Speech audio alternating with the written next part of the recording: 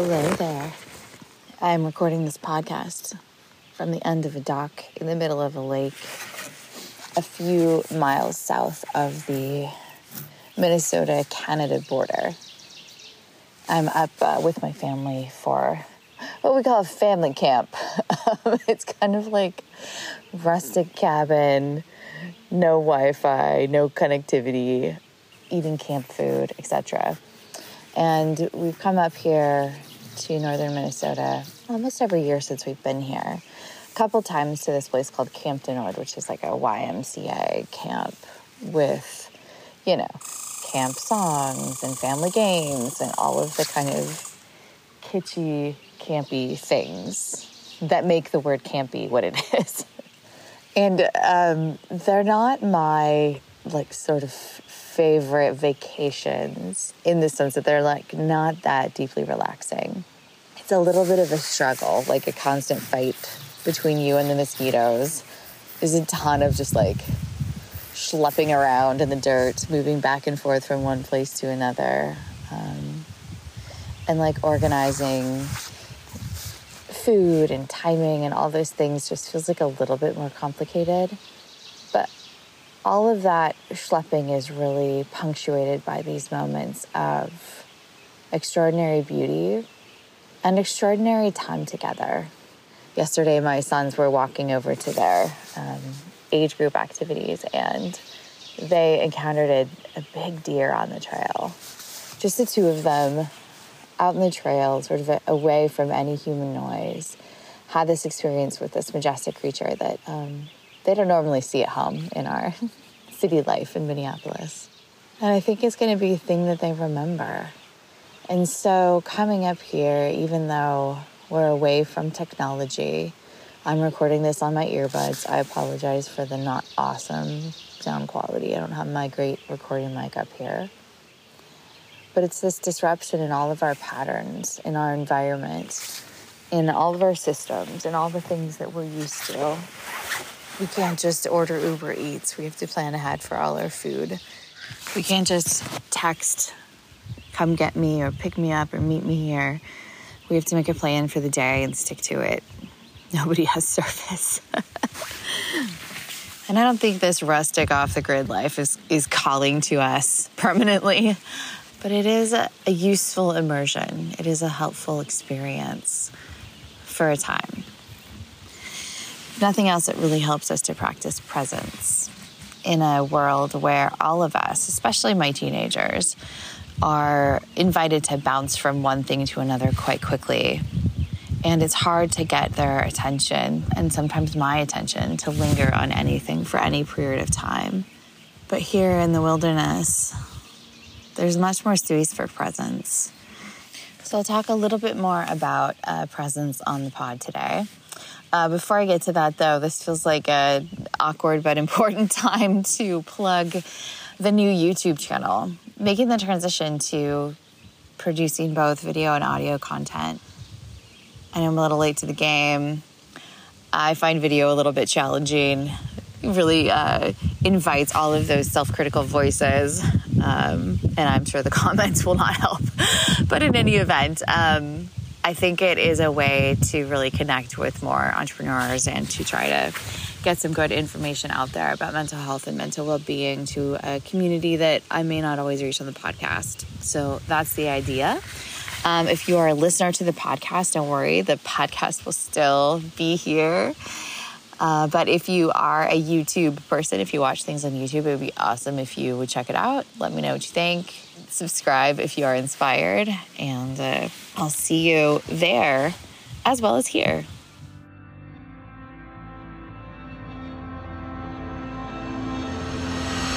Welcome to the Zen Founder Podcast. This is a place where we have conversations about mental health and entrepreneurship. We have a pretty broad conceptualization of what mental health means. Sometimes depression, anxiety, sometimes relationships or physical health. The goal here is to bring some calm into the crazy roller coaster of ups and downs that is life for many entrepreneurs. I'm your host, I'm Dr. Sherry Walling. I'm a clinical psychologist and an entrepreneur, married to an entrepreneur, live in the world of entrepreneurs, and I'm so pleased that you have joined us for this conversation. Presence. I think it's becoming a really outlier skill. Presence is the ability to really be focused on one thing, whether it's a relational interaction, having others experience you as being fully present, or whether it's your complete attention to a task, something you're doing, something you're writing, even something you're thinking about. There's also an important practice of being present just to yourself. That can be in a meditative practice, in yoga, in some kind of movement, in your journaling, or just in your sitting and thinking quietly for a few minutes a day. In any event, whether it's with others, with your own individual self, or with the work or the task at hand, your ability to be fully in one thing is pretty radically countercultural. As I mentioned, I'm watching my teenagers and how quickly they hop from one topic to another, how quickly they absorb a meme, essentially, like a tidbit bit of information, and their brains kind of go like, got it, check, move on to the next. And the speed of culture, of course, the use of technology, even I'm experiencing in my foray into YouTube content creation, there's this idea that you just don't linger for longer than a few seconds on any one image or screen. You're moving constantly to keep your watcher engaged. There is, of course, not much need to really be critical of this. It's sort of what's happening. And so entrepreneurs, generally speaking, have pretty fast-moving brains that can operate on multi-tracks at one time. They're kind of like the brain version of an orchestra. Lots of different pieces coming together and moving fairly quickly, sometimes intertwining, sometimes sort of autonomous tracks happening at once. I think that's why we see higher rates of diagnoses of ADHD and bipolar disorder among entrepreneurs, is this really quick multi-track brain. And that really quick multi-track brain is super helpful to running a business, especially in the earlier years where you are performing multiple roles within a business. You know, you're HR and you're the tax person and you're doing your books and you're also writing code, writing marketing copy, talking to customers, maybe providing a service. Like, there's a lot of track hopping that happens in the life of an entrepreneur. And so the ability to do that is a tremendous gift. No doubt about that. But it also has some wear and tear in our brains. It's not exactly how our brains are supposed to be working over time. And it is also, for most of us, fairly problematic when we need to do deep work, something that requires long, sustained attention, really think through a strategy or think through something that we're writing. It is also highly problematic for most of us in our relationships. Our children, our significant others, our friends don't want to feel like they've got to be zigging and zagging just to keep our attention, like hopping around from one thing. They want to feel like we're there with them and that our attention is a gift. It's how we love. It's how we show that someone is worthy of our time. And so the ability to communicate presence when we are with someone, the calm in our bodies, the focused, prolonged eye contact, the ability to slow down and think through our responses and really listen. Presence is slower moving than most of us move in our digital worlds or as entrepreneurs with quick brains. It usually requires us to settle in, not just in our brains, but in our bodies too. So we present to the person that we're talking to, walking with, drinking coffee with. There's nothing else going on in our minds, in our worlds, except for them for that period of time. And when we can communicate that to people we love, it really is a pretty radical departure from how most people experience others right now. And again, I think of my kids and their interactions with coaches and teachers. And again, the amount of bouncing, hopping back and forth, and big love to all you like junior high and high school teachers out there. You got to watch a million things at one time and think about a million things at one time. Like, I get it. But it's not the kind of presence that I want my kids to experience from me, that sense of multitasking and hopping. So the other thing that I mentioned, of course, is presence with a work task. This is where we are really buckling down to write or to think through a strategy, something that requires more than a few seconds or minutes of thought, but maybe we need to map out, write it on a whiteboard, think about it, churn it over, come back to it, replay again and again, but really sit with it, sit with a new direction, sit with a big decision. And I've been catching myself lately sitting down to write or do something that's just a bigger task, like a multi-hour task. And I'll catch myself getting a few minutes in and then pick up my phone and I check my email or I look at my messages on Facebook or something like that. And it's astounding how limited my own capacity is to just sit butts in seats and butt in seat. I guess I only have one butt in one seat. And really stay with something. But when I do, when I push through, when I put the phone away or you turn off the Wi-Fi or whatever it is that I need to do in that moment, usually if I can stick with it long enough, there's some gold in there.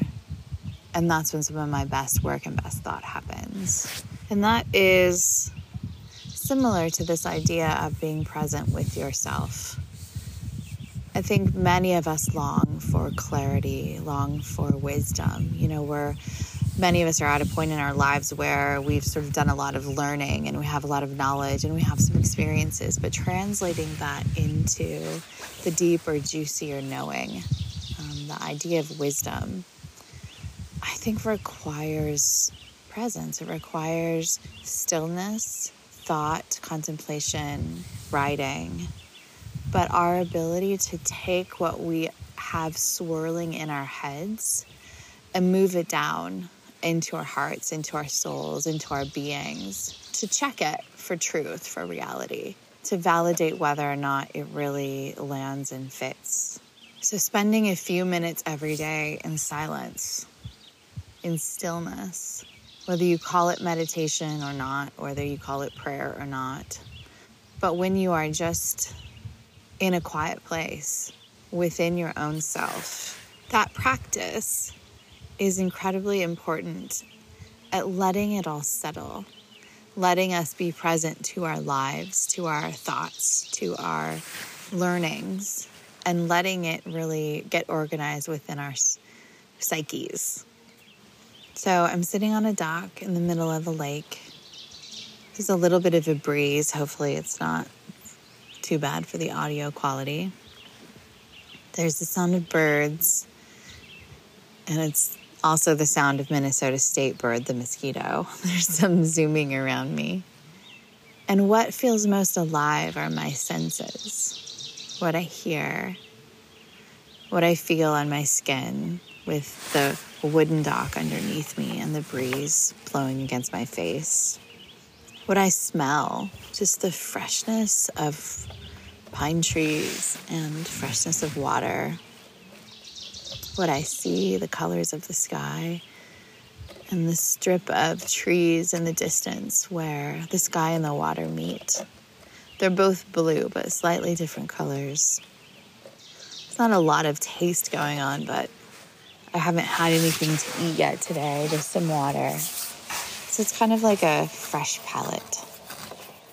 So sitting here in those senses, just with that information, and then the rhythm of my breath, maybe sitting up straight, sort of feeling my own body and the way that my spinal cord stacks when I sit up straight on a hard surface. Feeling held up and tall, supported by the deck underneath. Just taking the moment to really feel this moment, what it is to be here right now, what it is to be in this life, in this body, in this place. And there's not a need to do anything with that, except to notice it, to be present to it, to celebrate it, to mourn it, maybe. But first, just to be in it. So that kind of slowing down and noticing is sort of the first tool of presence. As I mentioned in these different ways that I describe presence to others, presence to work, presence to self, slowing down in stillness is almost always a key. It's almost always necessary to change the settings that most of us operate from jumping and bouncing and moving so quickly to just being fully in this moment right now. So summer and the vacations and disruptions of schedule that it offers is a great time to practice presence. There's lots of different sights and sounds if we're traveling or in different locations that offer us the invitation to really notice and be. And practicing presence doesn't undo the quickness and the sharpness of your brain. Don't worry. It actually deepens it. It helps you know when and how to use those strategies and when you don't need to, so that your brain can rest efficiently between those big surges of multitasking genius. So I wish for you presence today and every day, in small doses or large doses, depending on what's needed, and the ability to be fully in your life. Thanks for listening. We'll be back in 2 weeks with a new episode of the podcast. In the meantime, feel free to check out zenfounder.com for lots of resources about the kinds of conversations that we have on the podcast. You can get information about working with me, about maybe joining a Zen tribe. It's sort of like a mental health boot camp for entrepreneurs. We also have lots of content on our blog, links to resources in our courses and books for sale. So check us out there, and we hope to provide anything and everything that you might need to make the entrepreneurial life a little bit easier.